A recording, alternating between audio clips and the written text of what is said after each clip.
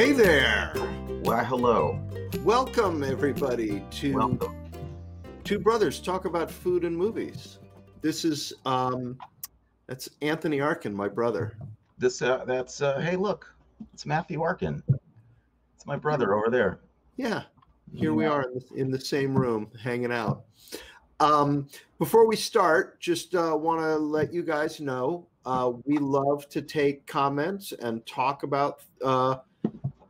back and forth with you as we do this. So feel free to join in on the chat, ask us questions about food, ask us questions about the movie we're talking about, ask us questions about other movies. We don't care. And we would love to hear about who you are and where you're watching from. So please join in. And also email us your favorite recipes. And if you do, we will cook them ourselves if we like the look of them and talk about them on the show, which is incredibly exciting. How you doing, buddy? I'm doing okay. It's been a rough week. I think I had some really bad news. We lost a very dear friend of mine and of my family's passed away a few days ago. And I know everybody's dealing with a lot of drama and chaos all over the world right now. This brought it home in a big way. So been dealing with that, trying to process that. And anyway, I'd just like to say, Robert Reams, if you're listening, we love you and miss you. And also like to send love to Karen and Rob's family and everybody. So not to start off on a very sad note, really, but just to kind of touch base on the reality of what's going on and where we are. Where we all are. I think it's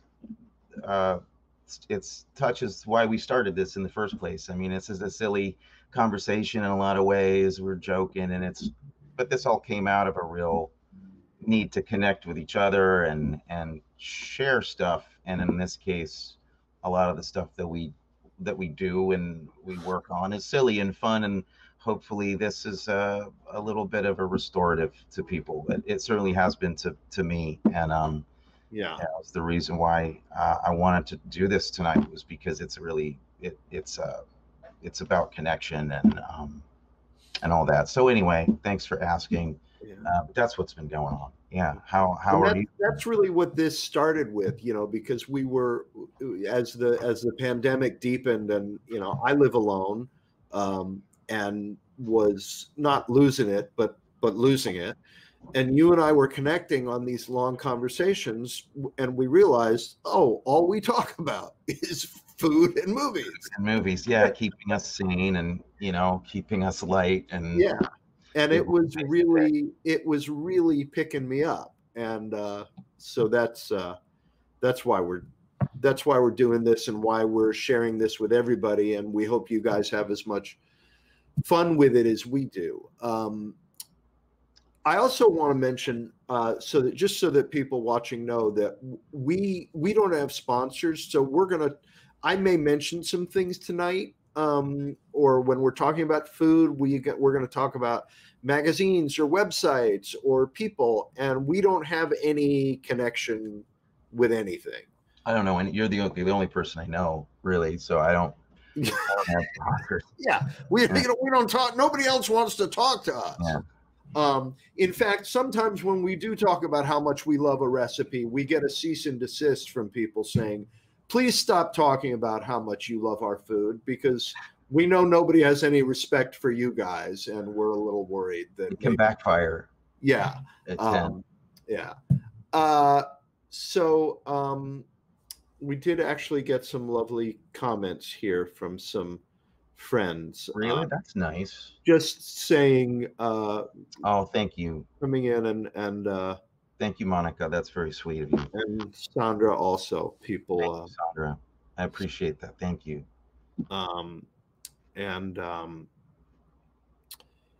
So today we're going to get around to talking about Against All Odds, which we watched, which was the movie for the week, but a little preview of the recipes. Tony's got a white chili that we're going to hear about, right? Chicken chili. Yeah, you're going to hear a little bit about that. Yeah, sure. And I've got some skillet beer bread that I'm going to talk about. I'm going to talk about breakfast, two different kinds of breakfast quesadilla, breakfast weird things that I made. Yeah, you've been on a breakfast kick with stuff. And also a recipe that I heard about on the show on NPR, The Splendid Table, with the incredible host Francis Lamb, talked about something, a chicken braise that I made that was pretty exceptional. So we're gonna get to talking about that.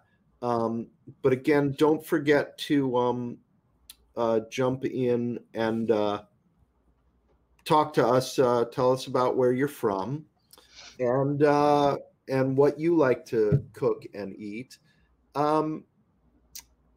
Also, I wanted to talk about the philosophy a little bit of how we're picking the movies. And I'm going to pass it over to you. I'm going to pass it over to you, Tony. Thanks a lot. I'm thirsty. I need something to drink. Do you? Let me see if I. I'm gonna go get a beer or something. I think I have something here for you. You have something for me? Yeah, I mean, well, let me look around here. I got something here. I just got like a glass, but it's a special glass. It's a special glass? It is a special glass. Yeah. Let me see it. Oh, yeah. Here you go. Oh, holy Moses! It's magic. That glass is magic. I think it's beer. Check it out. It says it's beer. Well, there you go. You're very welcome. My life is so much better now. So thank you. Oh, the other thing, I wanted to mention something about, just to go back to it for a second, with Rob, that when I heard the news, the first thing I did was pick up the phone and call Bruce. Yeah. Bruce is kind of a similar friend to you. Yeah, he's my Rob. Yeah. And just felt like needing to connect. So to everybody watching, I think that's the message of this time, is to find any way you can to connect with the people you love, because right now it's crazy. Yeah, don't put off that phone call or that text or whatever, make the call. It's always worth it. But let's talk about the philosophy of this show. Okay. It's serious, some very serious stuff, philosophy and how the movies are picked, because we have a very serious system and a way of going about it, which Tony's going to explain to you. The system was what could we watch that we had both knew. First of all, we wanted to see stuff that we knew about or maybe had seen, but not in a long time. Right. So we were at least revisiting stuff that we didn't remember very well or hadn't seen in a while. So that was part of the criteria for us. I kind of think initially we were thinking about, like, because we were two brothers, like kind of typical guy movie things from when we were younger, like going back to the late 80s when we were really like developing our taste in film and stuff, or maybe early 80s actually. Let's be realistic about that. So like starting off covering stuff from the 80s and the 90s, and picking stuff. I put a bunch of titles together that hit those criteria, and that were also, in my opinions, movies that should be re-examined a little bit, that maybe that have been under discussed. And not that Misery necessarily, for instance, which was our first movie, was under discussed at the time. It was a hit, but it really hasn't. It's not something that people really refer to a lot in conversation anymore, or talk about in film schools or stuff. So it was I kind of like going back and finding gems that are, maybe could use a little bit of love, because we all know the movies that get all the love. I mean, some of them deserve it, but it's nice to hear. It's like I like the Beatles, but there's other, like, they get a lot of attention. And they're not the Dave Clark Five. No, that is true. You're safe. You're safe there. Yeah. So it's just nice to hear about movies that are slightly different. And then on top of that, I know, like you're a big, like into the detective mythology. Yeah. And that crosses into noir, which I'm a huge fan of in movies. And so that area of kind of noirish stuff, I think, is also mostly represented on the list. So that's kind of what we're doing too. And the list also, just so people know, the list was curated. We curated it together, which means that about 97% of it are movies that Tony picked and 3% of movies that I picked, because Tony, I know a lot about movies. Tony knows a lot about movies. Well, you're setting me up, because there's people out there who are terminators of movies. Right. If they call in, I'll be in big trouble. But I have spent an inordinate amount of time watching movies. Yeah. I want to backtrack for 1 second to the Dave Clark Five. There's an embarrassing moment in my life was listening to a song and talking about how much I love the old Beatles, and somebody saying to me, "This song is not the old Beatles." I'm like, and you were like, exactly. That's what I mean. I hate this song. I love the old Beatles. And and this wasn't that long ago. I mean, I was a fully fledged adult person. You should have known a little bit better than to say that, in other words. Yeah. And it was the Dave Clark Five. It wasn't the Beatles. Can you remember what song it was? Absolutely. Could you a few bars of that? Yeah. Give me one kiss and I'll be happy. I totally see why you'd think that song was the Beatles. I think it is the Beatles, and I think they were wrong. Yeah. I mean, if you didn't know, because it was right at the same time as the British invasion. Exactly like the Beatles. That song. And all the chord progressions and harmonies are Beatles harmonies and everything. So I just thought, oh, yeah. Well, that I would have made the same mistake. Yeah. It sounds like it's off Meet the Beatles. Their that album. You sang it, and I'm like, I thought that was the Beatles. So there you go. You made me feel so much better. I didn't say I knew a lot about the Beatles, though. I didn't say that. So should we do it? You want to jump into this? You want to do it? Well, you, against all odds, let me preface it by saying I was under a bit of a misconception about our movie list. Okay. Right. So I was actually fearful of coming to the show tonight and talking to you, because I watched Against All Odds yesterday. Okay. And I think a lot of the time I had this expression on my face.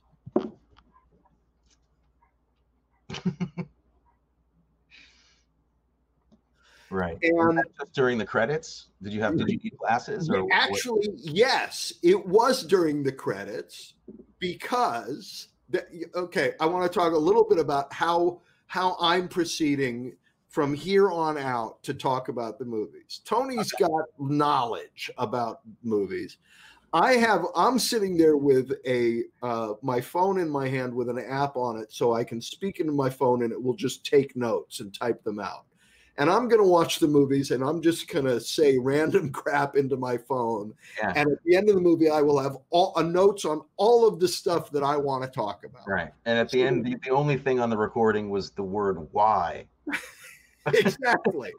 And the very first note that I have is, and actually, I want to say there's a sound that my younger brother Tony makes when you're talking about something that's just really bizarre and horrible, and you'll tell Tony some story of like somebody did something terrible, and he's like, well, obviously they did that, they're a jerk. So Tony's response is quite often he just goes, huh.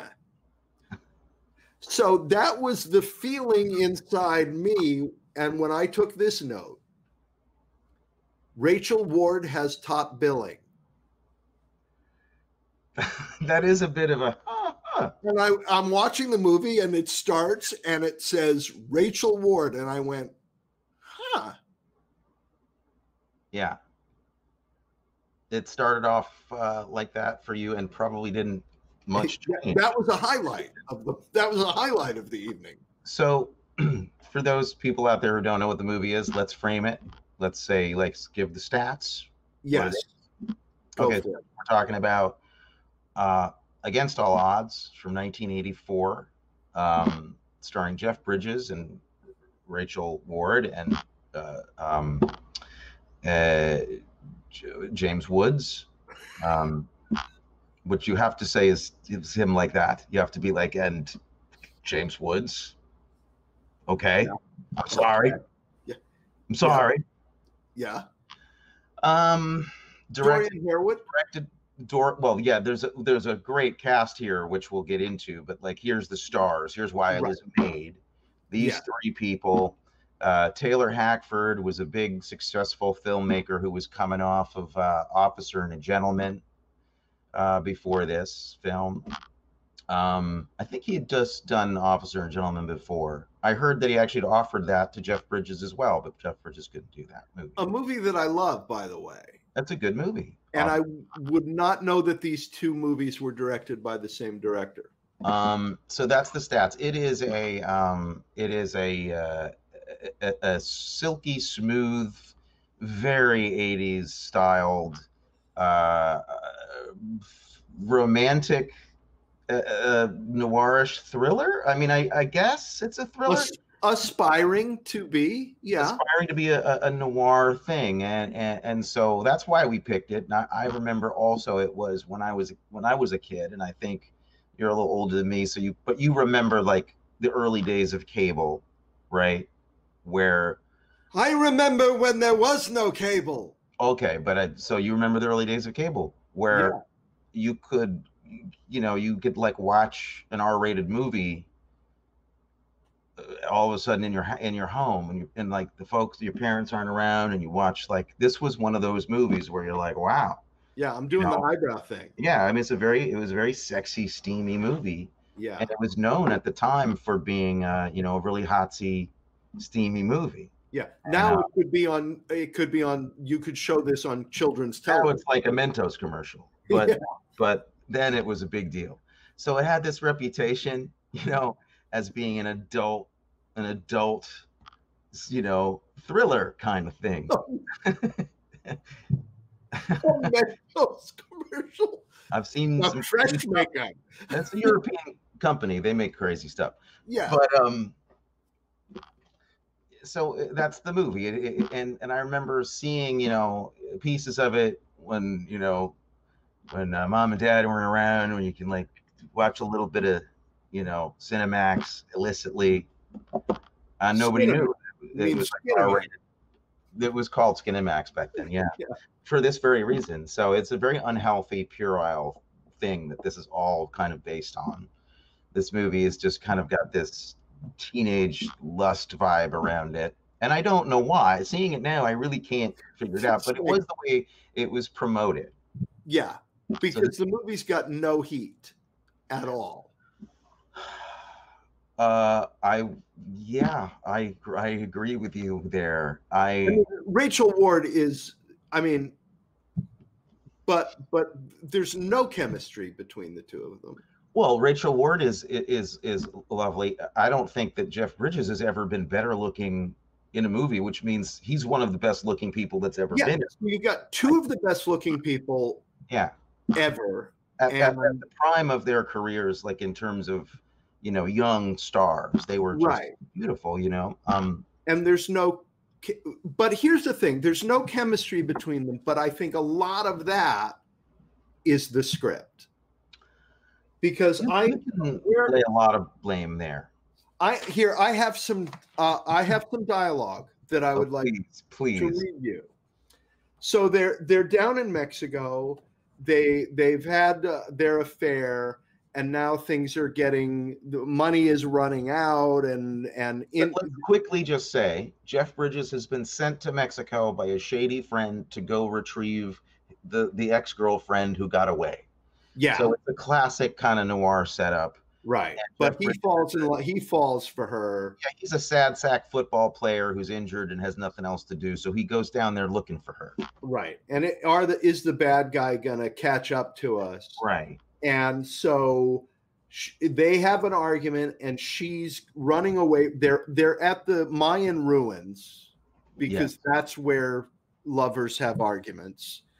And there's a little sort of bad subtext thing of he's an injured football player, and they're at the site of the Mayan games that they played with the skulls of their enemies.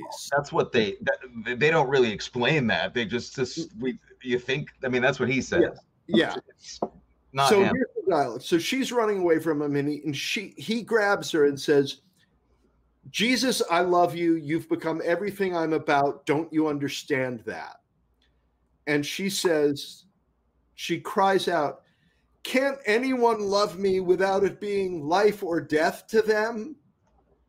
And he says, "Most people are afraid they're never going to be loved like that." And then he walks away. And she says, "Terry, wait. I've lied and used people all my life because I thought everybody did. Everybody except my brother. And look where it got him." He committed suicide. "It's just so hard for me to trust anyone." And he says, "I'm not anyone. I'm not anyone. I'm not anyone." And she says, I know you're not, and I'm trying. I want to trust you. God, I love you. I love you." And here is the best response ever to a woman telling you she loves you. Mm-hmm. I'm going to use it in the future. If a woman ever says to me, "I love you" again, I am going to say, "Come on, the park's closing. Let's go to the sweat house." Yeah, that was amazing. So they are not helped by the dialogue. I would like to go back. The park's closing. Let's go to the sweat house. Well, I think we all have to admit that the phrase "come on" is the most overused phrase in the history of movies. Come on. Yeah, come on. The thing's exploding. Come on. There's another quote. Actually, the quotes start earlier in the film, because this is like the first line. This is on IMDb. This is the first interchange that you really hear. Yeah. We catch up in the very beginning of the movie. Jeff Bridges has just gotten down to Mexico. He's down there and he's asking people, "Have you seen this?" He's got a picture of the woman, and he's asking everybody he can find, "Have you seen this woman?" ¿Has vista esta mujer? He says a bunch of things. Yeah. Apparently, in the beginning, I remember laughing at this. He goes up to one man who I think maybe a cab driver. Yeah. And Jeff Bridges says, "Senor, have you seen this woman?" And the taxi driver says, "Oh, no, sir." And he says, "Gracias." So he's speaking Spanish to the guy, clearly after the guy's like, "No, I speak English, and you were just speaking English, but now for some reason you decided to speak Spanish." Okay. So which is it going to be? Yeah. It starts early. The amazing things start pretty early. So did you have just a horrible time, or because I had a great time. I loved watching it. Okay. I was laughing and awestruck through much of it. We've only covered one thing on my list. Oh, I'm sure. I want to hear more. I wanted to get the temperature read, like you were like waiting to turn this off, because I couldn't believe how entertaining it was. This movie puts the hack in Hackford. There's no doubt about it. Mr. Hackford, if you're listening, we love you and your work, and Officer and Gentleman is great. Hail, Hail, Rock and Roll is amazing. Yeah, You're brilliant. but This and we've movie, all had bad days. this movie had some rough spots. And actually, if he's ever going to hire me, I actually love this movie and think it's brilliant. This never happened. We never had this conversation. Okay, you want to go trade off amazing things, or do you want to just give me amazing things? Or however you want. My list is hanging here. It's ready to go whenever. I mean, I have probably more. I like to support the positive things about the movies that we're seeing. So I'm going to get to that. So I'm going to go off on some things that made no sense. Like, I've never heard a dope talk more about football in my life. This guy was talking about passes that he missed and throws that he could have had and guys that are killing themselves on the field. Like he was a noble, like he was some kind of noble person. And he talked about it to the point where I was like, nobody likes football. Even people that watch football don't want to talk about it like this. Just shut up. No. He goes to these beautiful Mayan ruins, these temples, I guess. I don't know. They don't tell you what they are. So they go down to Cozumel, I think it might be. Yep, it's Cozumel. And she goes on a boat trip, and he's following her, and he kind of sneaks by, finds her on this little island with all these beautiful ruins. I researched that. Nothing had ever been filmed there before. This was the first time the government down there had ever let any crew come and film at these very precious, pricelessly beautiful, famous ruins. Yeah. Toltec and Mayan, I guess it was Toltec ruins. I think I may have that wrong. However, I wouldn't know because they don't describe it. You only know about the Toltecs because of the preamble to Battlestar Galactica. That's the only way you know about the Toltecs. I've been misinformed about many things. But this place is it's this beautiful place. We're not told anything about it. They get there, he looks at it, and he instantly assumes that it was a football stadium. Yeah, it may have been. I don't know. They don't tell you what it is, but he says, "Oh, it was a football stadium." And he looks at a hieroglyphic of a person from that time, like a carving on a stone of a Toltec man, and I guess he's got a headdress on, and he looks at him, and he's like, "Oh, look, he's got shoulder pads, just like me." Yeah, you're like, this is the extent of the history lesson. These people get to film in this amazing location for the first time in history, and it's basically just a place to talk about football and then to have sex. They go and have the worst sex scene that you've ever seen in a Mayan or a Tolkien. The sex scene in the room was better than that sex scene. Tommy Wiseau should have given them some pointers on this, but to me that I don't mind poking at that one, because to me I was like, really, you guys are just you're having sex in like you're in another country, like you don't know what this temple is. It's a little disrespectful, perhaps. Yeah, the sweat house. There you go. Was that the sweat house? That's the sweat. Let's go to the sweat house. That's right when they go to have sex. I thought that was like a lobster joint down on the beach. I didn't know that was. Yeah, I want to eat at a restaurant called the Sweat House. I didn't know that it was. They were going to use it as a sex crash pad. Let's go get some oysters at the Sweat House. So yeah, incredible. It must be said, beautiful locations, beautifully shot, very great, like very poppy colors and everything looked beautiful, but disrespectful. Yeah. Now, I was quite amazed at how much he looks like his dad in this movie at times. I think that it's safe to say that he is so much better looking than his dad ever was. That his dad is great, but Jeff Bridges. Yeah, but I'm talking about there were the first shot, the first few minutes of it. I felt like I was so clearly watching the son of the guy from Sea Hunt. which I grew up on. You grew up on that's a little before my time. See, Yeah. I've seen it, but you grew up watching him in a way I didn't. Yeah. Really. And he was gorgeous, his dad, Okay. when he was younger. Well, I'm glad to know you feel that way. Well, I mean, I'm told. I'm happy. Everybody should have things that they love in their life. That's great. Okay, another thing I want to talk about, though, and we don't have to talk about it for long, but I just want to say, you know, he goes down to Mexico. He's on the beach. Yeah. It's the 80s. Speedos.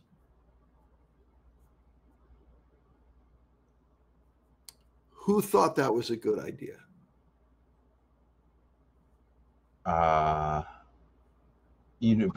as regards this movie or just in general? Just in Speedos. Oh. Like, I think that's a whole other show, Matthew. I mean, I don't know. We don't even have time. We don't have time to talk about Speedos. I think they never really caught off here, though. Like, I think they were very big in Europe. They may still be. I don't know. But I think they were very much a popular item in Europe. And Tangerine Speedo is actually one of my favorite songs. Is that your stripper name? Tangerine Speedo? No, Tangerine Speedo is a great song. They used it in the soundtrack to the first Charlie's Angels movie. I wouldn't know if you were pulling my leg right now or not. No, I'm dead serious. It's a very funny song. Did they ever cover any Kid Creole and the Coconuts numbers? No, Tangerine Speedo is the song, not okay. Who did it? Because they can't be better than Kid Creole and the Coconuts in this film. The name of the band is not the Nylons. Tangerines. I'm going on the Google. Tangerine. Nobody is coming to your rescue. The name of the brand is Caviar. The band is called Caviar? Caviar. Okay. I was sleeping through this. I must have slept through this whole period in school. Yeah, no, it's a great song. So I have another question for you. Her mom says she's down. We know she's down in Mexico. She's drawing money from her trust fund. Why doesn't he go to the bank and stake it out? Why does he wander the streets saying, "Have you seen esta mujer"? I mean, is it a commentary on how stupid? Well, I assume because there was a ticking clock, and she only went to she had to go to Mexico City to get the money. She couldn't just get it anywhere. So I assume she went like every month or whatever to withdraw funds, and he didn't want to wait. He wanted to go make the money. So he was like, "Yeah, I'll take your money and go on a vacation and look for her, and maybe I'll get to her before she gets to the bank." Oh, okay. That's what I thought. Well, but then how did he know she was in Cozumel? Why was he wearing long pants through the whole movie in hot weather? Why?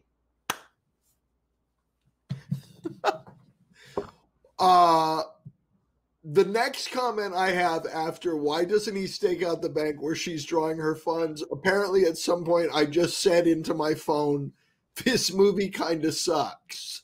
Oh, that's just plain mean. And then I said, I don't buy the attraction between the two of them. I don't understand why it happened. I mean, I get like, oh, she's an incredible physical specimen.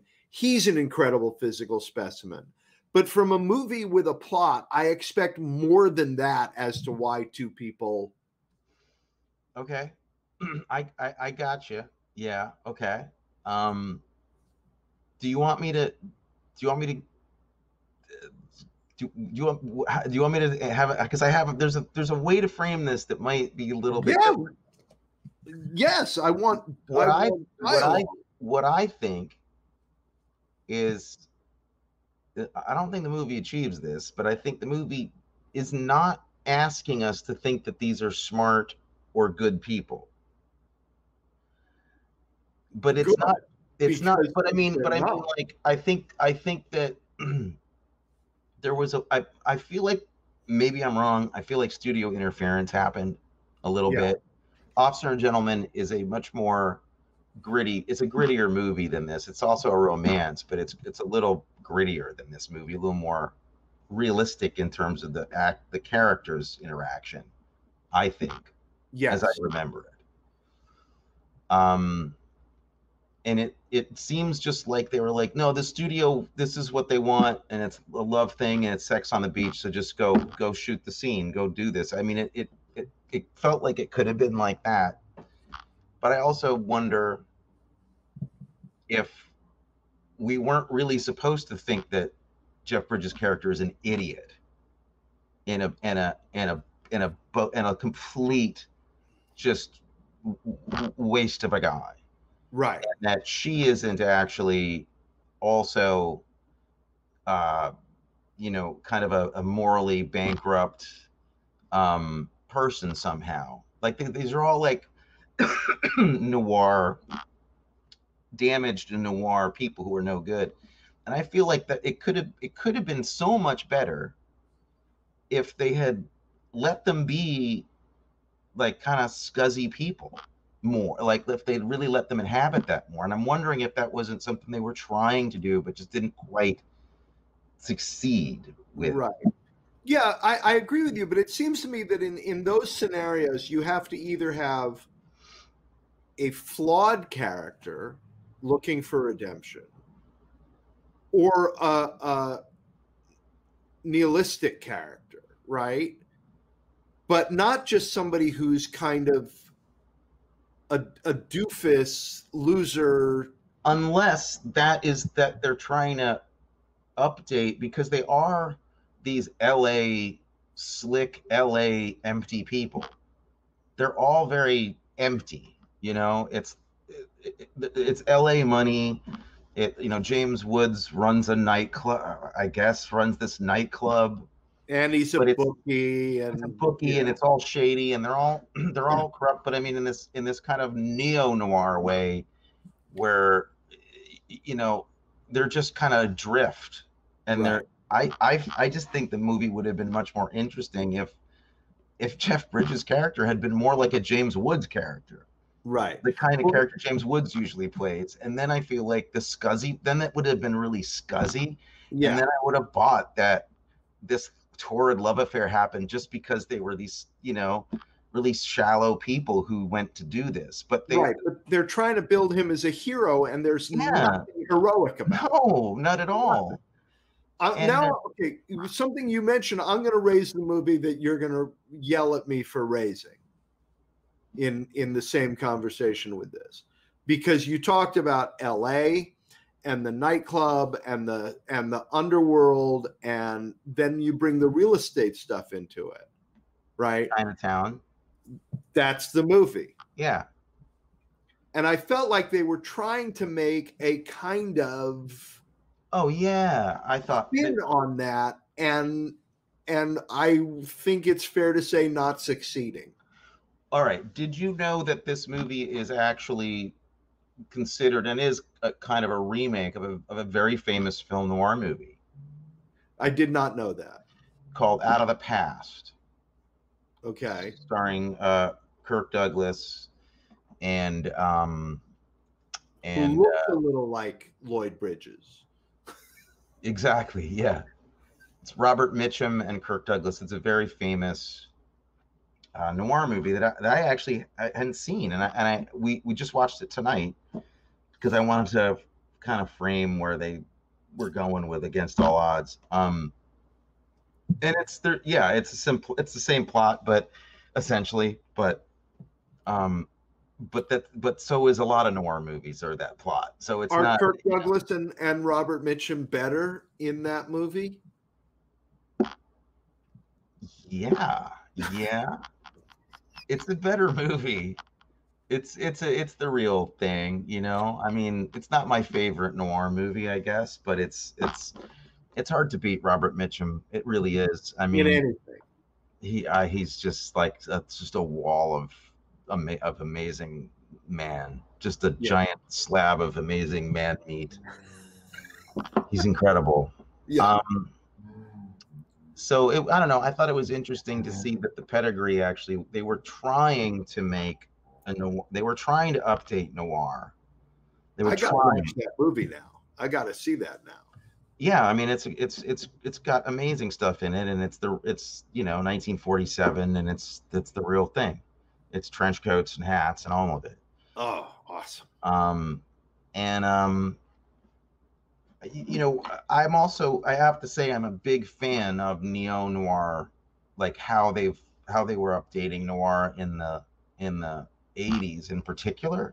Mm-hmm. Like they were doing it in the 70s also. They've always been kind of reworking noir. Um, and I like the 80s style. I just think it's kind of interesting, and there's a lot of them. And it started, I think, kind of you could say it kind of started with Body Heat, like in 1981. Mm-hmm. Hollywood's new fascination with retooling old noir things, but not in an ironic way, the way they did it in the 70s, like in Right. an like really dedicated to it. So movies like Cutter's Way and Body Heat and Dead Men uh, Don't Wear Plaid. yeah, sure, with Rachel Ward. Yeah. Um, this is part of kind of an interesting little lineage of neo noir in the 80s from Hollywood. There are many more, I think, better examples of it, but okay, great car chase, good car chase in there, right? Oh my God. Somebody has a question. Who was the Who female? was the female? Was Jane Greer was the female lead in Out of the Past, and she was great.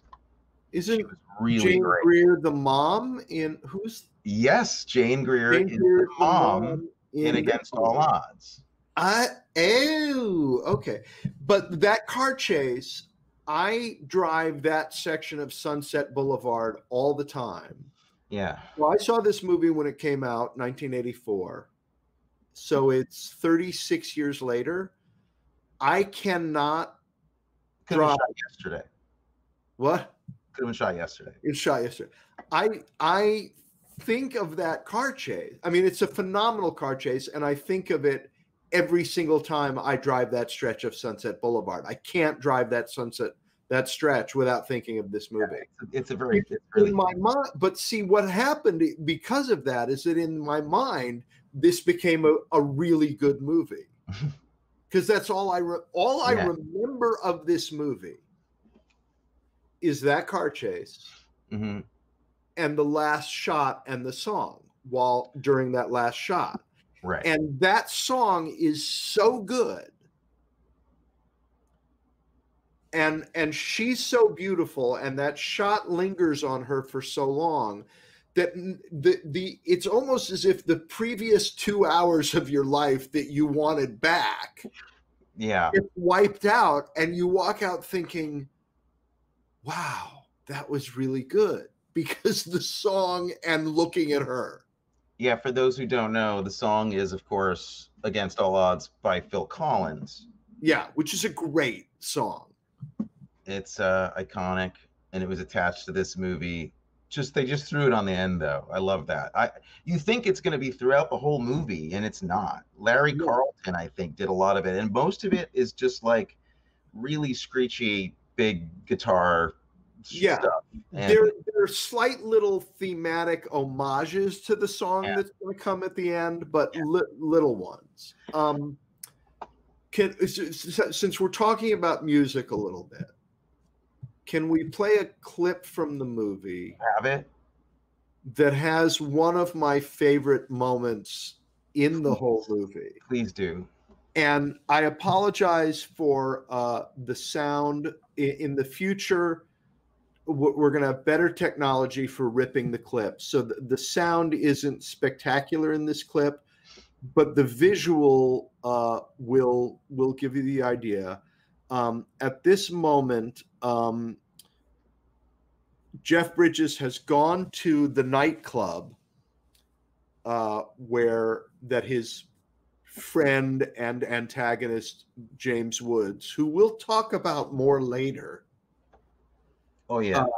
And we will talk about him, but he's sitting in the audience while Kid Creole and the Coconuts is playing on stage at the nightclub. And I just want you to watch this quick little clip. Here we go. But I can't lie to you. No room has come and through. Oh, another girl's arousing my curiosity. Another girl's arousing my curiosity. And there's nothing that I can do except tell you that my thoughts all of you. Okay, my favorite thing is Jeff Bridges seriously watching this. Tell me though that they didn't know when they were editing, because they cut to him and he's like, the look on his face is like, what am I watching? I mean, let's face it, Kid Creole, super talented, could dance like crazy, really gifted entertainer. I don't know what this was doing in this movie. It is literally like it was like Frankie Goes to Hollywood. It would have been equally like, of course, why not? It didn't make any sense at all. I love Kid Creole. I love the song. I love what they're it's just like, why is this happening right now? And that's what the look on Jeff Bridges' face says. It's like, why are we interrupting this movie for a music video? When it's the wrong vibe to set up for like his like James Woods creepy coke den, place. It's really something. Am I wrong? They never really talk about how Jeff Bridges and James Woods know each other, do they? No. Okay. No. You get the feeling that they go back to high school or something, but they don't go into it. That they were friends before the point shaving scheme happened. Yeah. Can we talk about there is one, I think, spectacular performance in this movie. Swoosie Kurtz. Spectacular. And such a breath of fresh air and life in the middle of this movie. But I do have one plot question about Swoosie Kurtz. The first time we see her, she's the secretary at the legal office where Jeff Bridges goes to talk to his lawyer after he's been cut from the team, and she tells him several times that she's a big fan of his, just thinks he's awesome. And as he's leaving the office, she tries to make a date with him, and she says, I'll be at the Ginger Man after work. And he says, oh, okay, great, right? As if he's going to go meet her there. So that's the last time we see her for a while. He goes to Mexico. Yeah. Weeks and weeks go by. Yeah. He comes back to LA. And then later on in the movie, he's in a little trouble and he needs some help and he needs to get into that legal office. Mm-hmm. And he goes to the Ginger Man and she's waiting for him at the bar drunk. So here's my question. Has she been there for 5 weeks waiting for him to show up? Exactly what I thought had happened. Yeah, that's what I felt they were trying to tell me. Yeah. And she's like, look, you're finally here. She wasn't even like, what took you so long? She was just happy he showed up. Didn't matter. 5 weeks later. Very funny. I miss Swoosie Kurtz. She used to be in a lot of movies, and I haven't seen her in a while in stuff, but it was nice to see her again. She's spectacular. I met her several times, and she's as lovely as you would want her to be. I'm a big fan of hers. She's great. Yeah. There's a lot of really great character actors in this. I think she's the standout for me, but I'm always into Dorian Harewood. Uh, Yep. Dorian Harewood, I mean, from Full Metal Jacket, uh, he's that performance is so iconic, and that was such a huge movie for me, and that character was such a big part of that movie. He's a person I always feel was underserved as an actor. Like I don't understand why he didn't star in a lot more movies than he did. He's still working. He's had a great career, but I just love that guy. Always love seeing him. Always love seeing Saul Rubinek. Yeah. And I want to give a shout out. You know who's, to me, like, really deserves a big shout out? Who's that? Saul Rubinek's stunt work in this movie. He gets thrown into a drum kit, and that's actually him. They throw him in a wide shot across the whole set and into a real drum set, and he really did it. Yeah, that was him. Yeah. That was pretty impressive. Not a stunt that I necessarily would have done. So good for him. Good for him. That was impressive. I love him. He's really great, Saul Rubinek, right? Yeah. Like, remember him in The Unforgiven? Yep. He's great in that. No, he does some nice work in this. And then Richard Widmark is always great to see. I mean, come on. Well, the guy who pushed the grandma down the stairs. So, Right. Another throwback to the noir, because Richard Widmark was a noir, like a famous noir actor from the 50s, and yeah, just great. I remember seeing him. I was staying in a hotel in Santa Barbara, and I remember going to have brunch and feeling very fancy because I was having brunch in Santa Barbara, which is like, fancier than a normal brunch. Yeah. I was feeling very special because Richard Widmark was there having brunch as well, having like a mimosa, the whole thing. It was a beautiful Santa Barbara morning, and he paid me no mind. He didn't want to have anything to do with me, but it was a little moment of Hollywood history. And I think he was eating pancakes. He's very famous for loving pancakes. I think he was actually eating them there. Well, he gets some dialogue in this movie that I have here. You have a favorite line of dialogue from Mr. Widmark? Where he says to James Woods, "That idiot football player you were going to get has got me by the balls." Yes.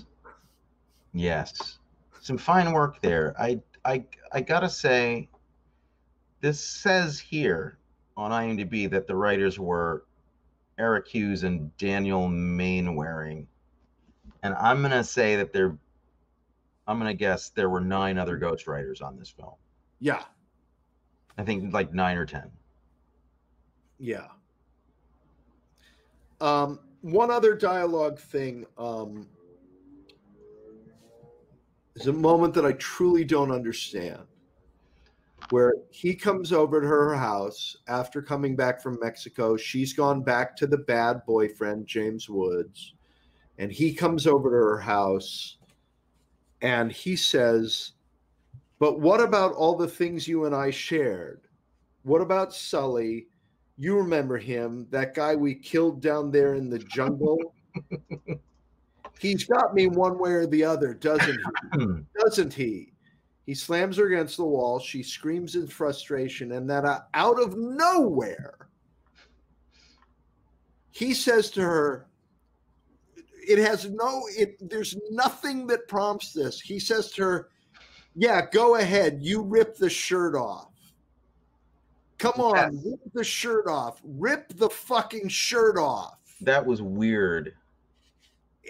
It's not like she starts to rip it off and then he says, "Go ahead." It's like it never occurred to her. She's like, "Why?" Like he's asking her to rip his shirt off. And he's looking at him like, "That's a nice shirt. Yeah. Why would I rip that shirt?" So he says, "Rip the shirt off," and she starts crying. And then he says, "What am I going to do, Jess?" And she says, "I'm so sorry. I'm so sorry." He says, "Oh, I love you." She says, "Help me, help me." He says, "What are we going to do?"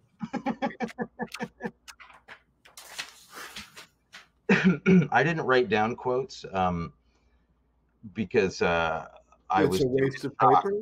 but there's one here which I noted when I saw the movie that's in IMDb, and they say this is a great quote. Uh, James Woods says to Jeff Bridges, "What the hell made you think you could handle Jessie, who's the woman in the movie?" He says, Right. "I bet you used to bring her home flowers." And Jeff Bridges' character says, "No, you don't have to do that when you're living in the jungle. You just take her outside and show her what tree you're going to do it under tonight. Hell, we had lots of trees." Yeah. Ooh. It's like oh my God. They were striving for that arch noir kind of dialogue and the cutting stuff, And and not succeeding. it just Then, didn't. okay, now here's a moment I want to ask you about. They're all in the car, right? Yeah, James that was Woods so is awkward. That was like, what, we're gonna go do it, and then like Richard Widmark's driving in his Volvo, driving the car, with them. right? That asshole sitting next to you, right? He says that thing about James Woods being that asshole sitting next to you. Mm-hmm. And then James Woods is like, I don't have to take this crap from you. And Dorian Harewood, sitting in the front seat next to James Woods, pulls out a gun and points it into the back seat at James Woods. And James Woods pulls out his own gun, and they're pointing their guns at each other like, here's a standoff. And then they cut. Yeah. And then the next thing is the car arriving where they're going. And so there's no dark mountain at night where you don't see anything, and then they proceed to have another standoff that makes zero sense. Yeah. I don't know what happened. That's where I got confused a little bit as to where, because it felt like the movie was in control for most of it, like not maybe a great script, maybe some problems with it, but like in control. And then it got to the end, and that just the 4 or 5 of them standing on that mountain staring at each other, just like trying to have a standoff, was so it became like an episode of Simon and Simon, or like it reminded me of an episode of like Magnum PI in like the 5th season or something. You know, it was like a TV episode. They ran out of money or steam or something. Yeah. Well, and the security guards in the legal office with Susie Kurtz, they're like robot men. Well, also, like, they're not. She says you're not the real security guards. So they're guys who work for James Woods. Yeah, but where do they get security guard uniforms and get into the law? How do they get into the law offices? And you're telling me James Woods is so powerful that he has like a battalion of secret police officers that have German shepherds working for him? I don't think so. Don't think so. Okay. Well, what is your favorite thing in the movie? Because I have a clear favorite thing that is in this movie, and it's so good. There is a moment that Alex Karras has that reminds me of every time I have been watching my students in an acting class and I know that they don't have a clue what they're doing. Okay, they're floundering a little bit with the scene, not quite able to get there. Or here, well, I'll just play the clip. That'll do. So here's this moment with Alex Karras, and just think of we talk a lot about the physicality of a character, and the physical life of a character, and our physical life on stage or on the set, and just here we go.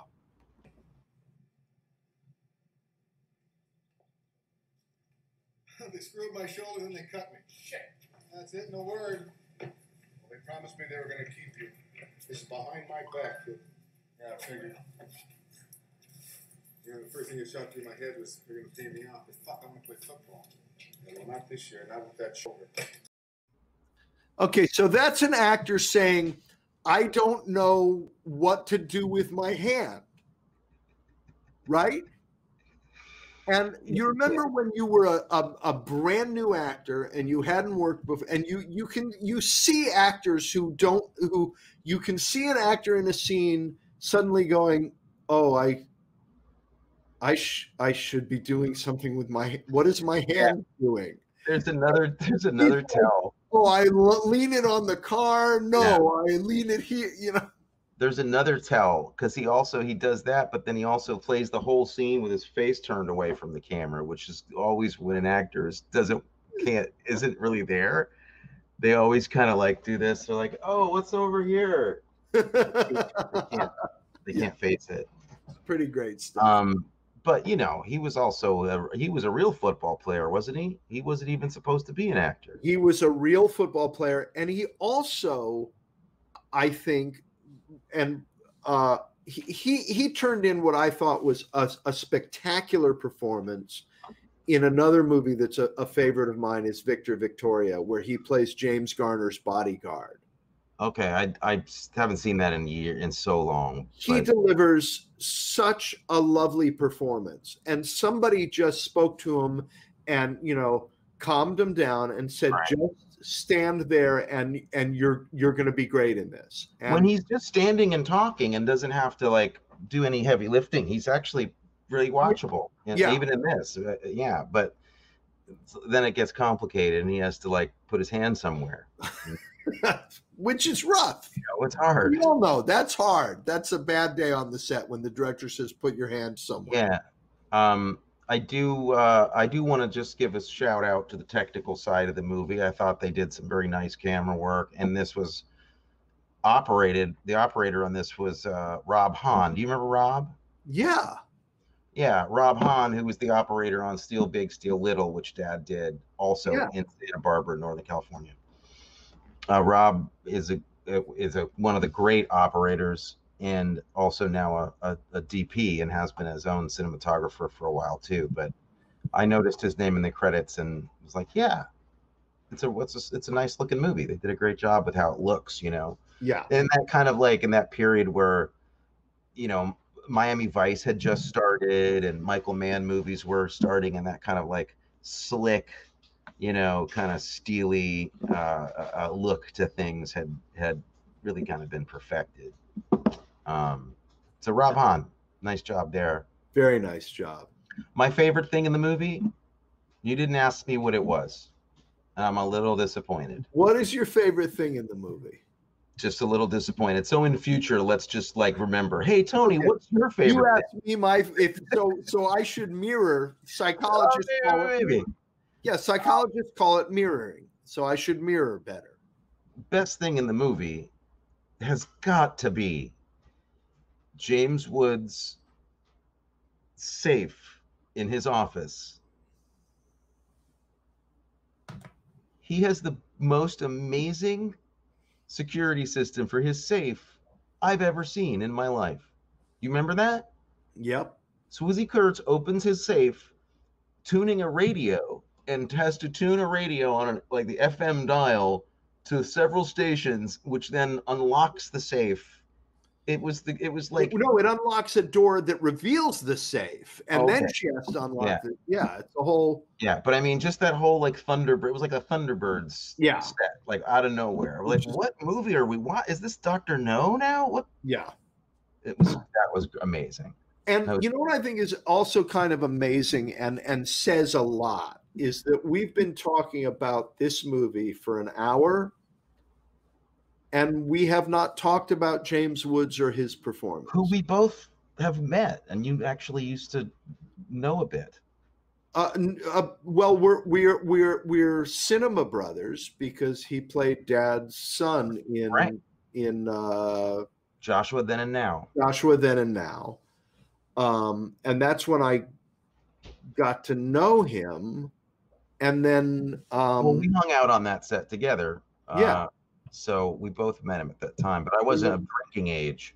So there was limited, you as a young person could only spend so much time with James Woods because drinking was probably involved. Yeah, and when I was in law school, there was hanging, it wasn't like James and I were going out together, but there was a particular bar that that a lot of people hung out at, that I would see him at from time to time, and we'd end up, at the same table having drinks. And he All was, right.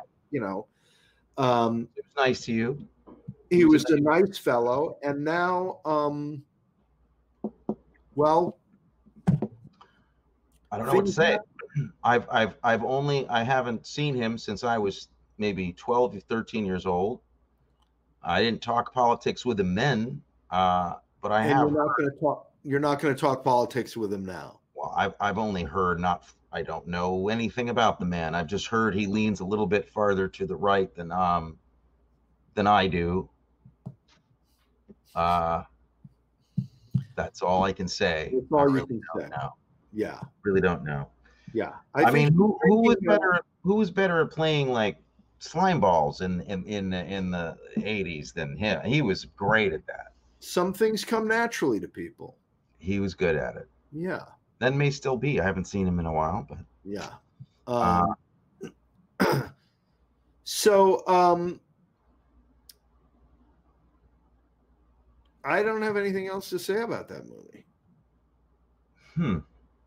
Yeah, I don't really either. I mean, we were pretty tough on it.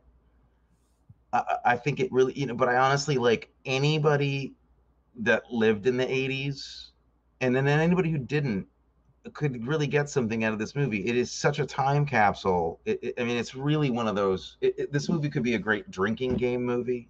Yes. Like, it really could be. It really would be a good drinking game movie. Like, you come up with something about it. Its style is so of its time. It has a weird vibe about it. I don't know. It's a really fun watch. It really is. No, I had a ball watching it. Jeff Bridges is, I mean, has he ever been bad? Like, he can't really be bad. He doesn't seem to, like, he's not a bad person. It's not a part that's like his kind of part in a lot of ways, but he was good, Yeah, but he's gotten so much better. What the fuck kind of football team was that? It looked like their locker was at the YMCA. Like, and it also looked like there were 8 guys on the team. They were cutting some corners. I guess they just had to fly the crew to Cozumel and save money on that. Yeah. Should we talk about a little bit of food? Well, you're once again you're gonna shame me a little bit. I did not. I don't have as fancy a thing to show, but I'm happy to talk about it. You had a lot of stuff going on this week, and I want that. I'm gonna make that recipe. That your stuff looks awesome. What do you want to start with? Mine or yours? Well, let's just do mine. Mine's quick. It's a recipe I found online quickly. It's a white chili, which doesn't sound very exciting, and it arguably isn't. But it's a white chili in the way that there's, like, white clam sauce or what, there you go. It's kind of sweet. There's a lot of corn in it. It's almost like a corn chowder in a way, but it's got a little punch to it because there's some fresh hot pepper in it, and it's real tasty, man. That looks pretty great. And we are going to put the it's not in there now, but Tony has sent me the link to the recipe, so we're going to pop that into the description for this video. Actually, we're not going to pop it into the link for the description of this video. If you sign up, yeah, you got to do fancy stuff to sign up for my newsletter. And when you sign up for my newsletter, and the sign up for the newsletter is already in the description for the video, you sign up for the newsletter, and I send you a link to a secret page that has all of the recipes from this show. And I also want to remind people that if you send us recipes, we may cook them and talk about them in the show. Well, no, I'm not going to cook them during the show. That I'm not during the show, but we'll cook them, but then talk about cooking. I'll tell you what it was like to cook it, but I'm not going to let you see that. Yeah. I just wanted to give a shout out to this salad, which is behind the. That looks spectacular. It's really good. Amelia she's a salad genius in And this is she's gotten into using quinoa in salad, which is I didn't think I was gonna like. I love it. It's really good mixed in. So get a little extra protein. It's nice. Sandra Smith says the chili looks good. It's Thanks, awesome. Sandra. I was pleased. You know, simple, good. But you did something. You did fancier stuff than that. I went crazy this week. I talked about that. I love this show on NPR called The Splendid Table, which used to be hosted by a woman named Lynn Rossetto Casper, and I actually had the opportunity to be a guest on the show years ago, which was an amazing experience because I was such a fan of the show and of Lynn Rossetto Casper that I was flabbergasted that I got to be on the show. Then she retired, and a fellow named Francis Lamb, who's equally wonderful,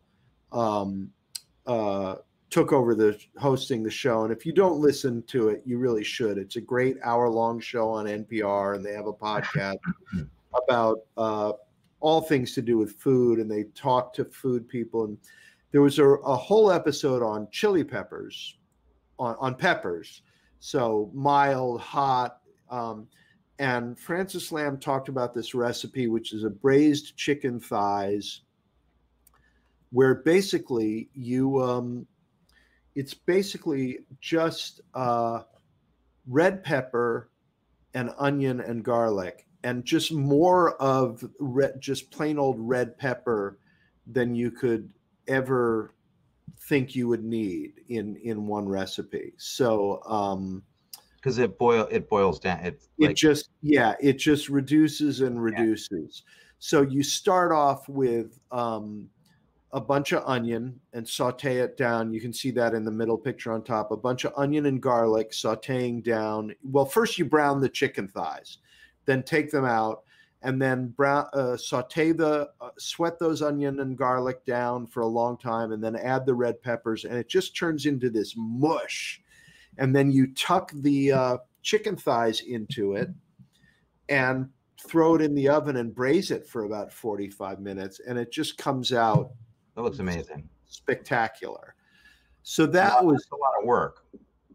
It didn't actually take that long. It's just slicing a lot of red peppers. But then I also, I made some variation on our thing of last week with the frico idea.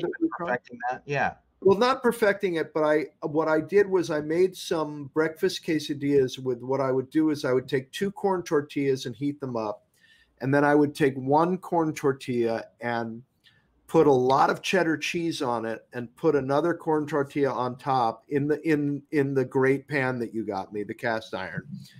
And let that cheese melt. And as it came out of the 2 corn tortillas, it did like a little bit of frico around the edges. Sure it did.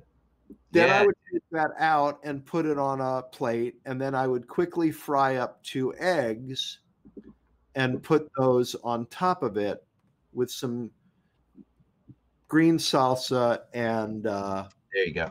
See. Whoa. Okay. You have created what is essentially my ideal breakfast. This is, and I'm not kidding. Do you remember were you hanging out in LA when Melrose there was a like a Nouvelle Mexican place right next to the LA Iworks. Adam used to go there all the time. God, what was it called? Anyway, it was my favorite place for forever. I don't think I did go there. And they did this. They had this breakfast, and it was the first time that I had like that kind of green sauce and the whole thing. Green sauce, sour cream. Fried.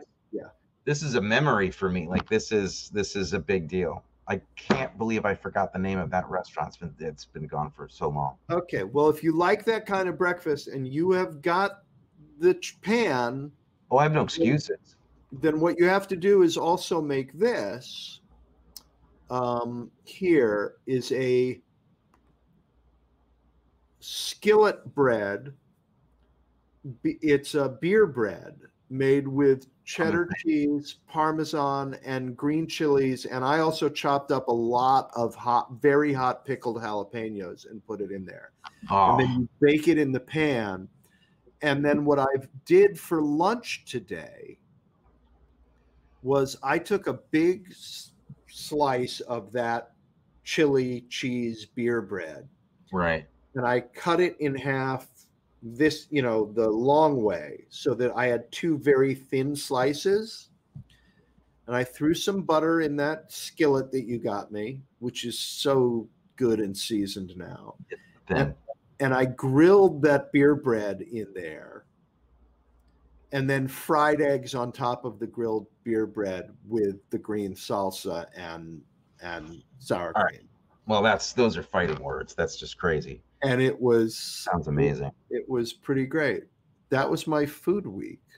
But then last night, you know what I did last night? Was I opened a can of Bush's baked beans and fried up some sliced hot dogs and had a fine time. Had a great time. But it's just Franks and beans. Yeah, which is nothing to sneeze at. I mean, I made a tuna melt. I'm not going to talk about that on the show. It was a good tuna melt, but I'm not. What are you going to say? Tuna melts are great. Oh, this is my friend Ronell, who you're going to meet the next time you come out here. Great fella. Hello, Ronell. Hey, how are you, Ronell? Ronell doesn't know this yet, so this is being revealed to Ronell live on air. Okay. You know this, but the world doesn't know this yet. I am, due to pandemic, I'm going to be heading back to New York in a few weeks to stay with our mom, because I'm alone and she's alone. Everybody else in the family has a spouse or somebody they're going through this with, but our mom and I, we're losing our minds, and we don't know when this is going to be over. So I'm heading back to New York, and I'm going to hang out with my mom until this is over. And my roommate and I are just throwing everything, because he's not here, because he's doing the same thing. He's taking care of his mom. We're throwing everything into storage until the pandemic is over. And Ronell doesn't know it, but we're going to be giving him a call and saying, hey, can we hire you? And there's another friend who we're going to hire to help us move everything into the truck and into storage. I'm sure Ronell's really happy that he called in the show. I'm sure he's like very excited. Like, wow, I'm really glad that I got roped into this. Well, he's going to get the call whether he watches the show or not.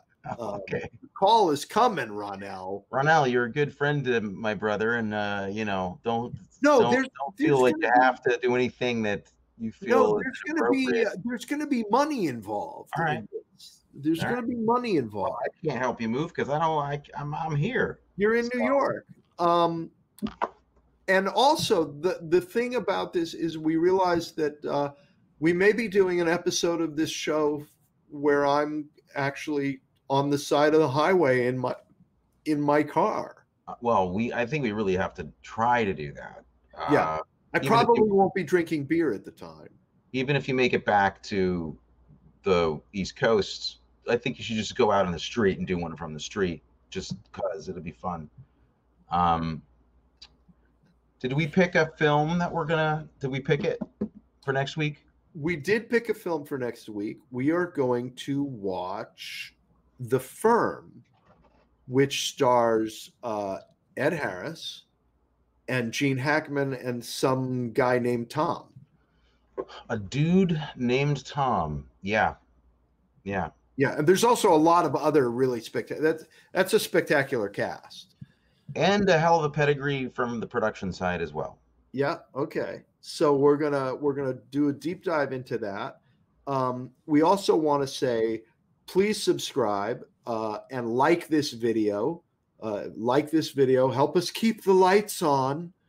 And if you like it, don't do anything you don't want to do. If you don't like it, don't like it. I don't care. No, like it and tell them that they have to like it. They have to like it. All right. And Also, Monday, this coming Monday at 5 p.m. on my other show, Tips and Techniques for Actors, Authors, and Storytellers, I will be interviewing screenwriter and producer David Rambo, who worked on CSI Crime Scene Investigation, Empire, and the upcoming Netflix drama Tiny Pretty Things. So that will be this Monday at 5 p.m. Pacific, 8 p.m. Eastern. So tune in for that. Great. And where can people? So if anybody is listening, doesn't know where to find you, where can they find you on social? Where else can they look for your work or your imprint? I think my I'm supposed to know. My Twitter is. I don't know these off the top of my head. That's horrible, isn't it? Well, you can go to my website, which is MatthewArkinStudio.com, and all of my stuff is there. My Facebook, my Facebook page, Matthew Arkin Studio. Mm-hmm. You can follow that. I think my Instagram is Matthew Arkin Author. And I think my Twitter is just Arkin Matthew. Just to keep it exciting. Yeah. What about yours? I'm on Facebook, which I don't really interact with very much. Facebook generally is more like a phone book for me. Right. I'm more active on Instagram as Clem Torment, or you can just look for Anthony Arkin. I'm there. You'll find me. But you know what I'm going to do is I'm going to put all of that into the description for the videos. Okay. Okay, so great. And if you go to YouTube, well, you're already at YouTube if you're watching this. Subscribe to this channel and come join us next week when we talk about The Firm. So exactly. All right. All right. Thank you, everybody, for joining us. We absolutely love having you here. And we will see you next week. And buddy, I love you. You too, man. All right. Talk to you in a little bit. Peace out. Bye-bye. You've been listening to the Arkin Brothers talk about movies. That's my brother Matthew Arkin. And that's my brother Anthony Arkin. And we are interesting, irreverent, and irrelevant. But you can follow us on Instagram anyway. You can also subscribe to our newsletter and check out our merch. And you can do it all on our website. Just follow the link on your podcast app. Or if you really want to stalk us, head over to arkinbros.com. You'll learn more about us than anyone would ever want to know.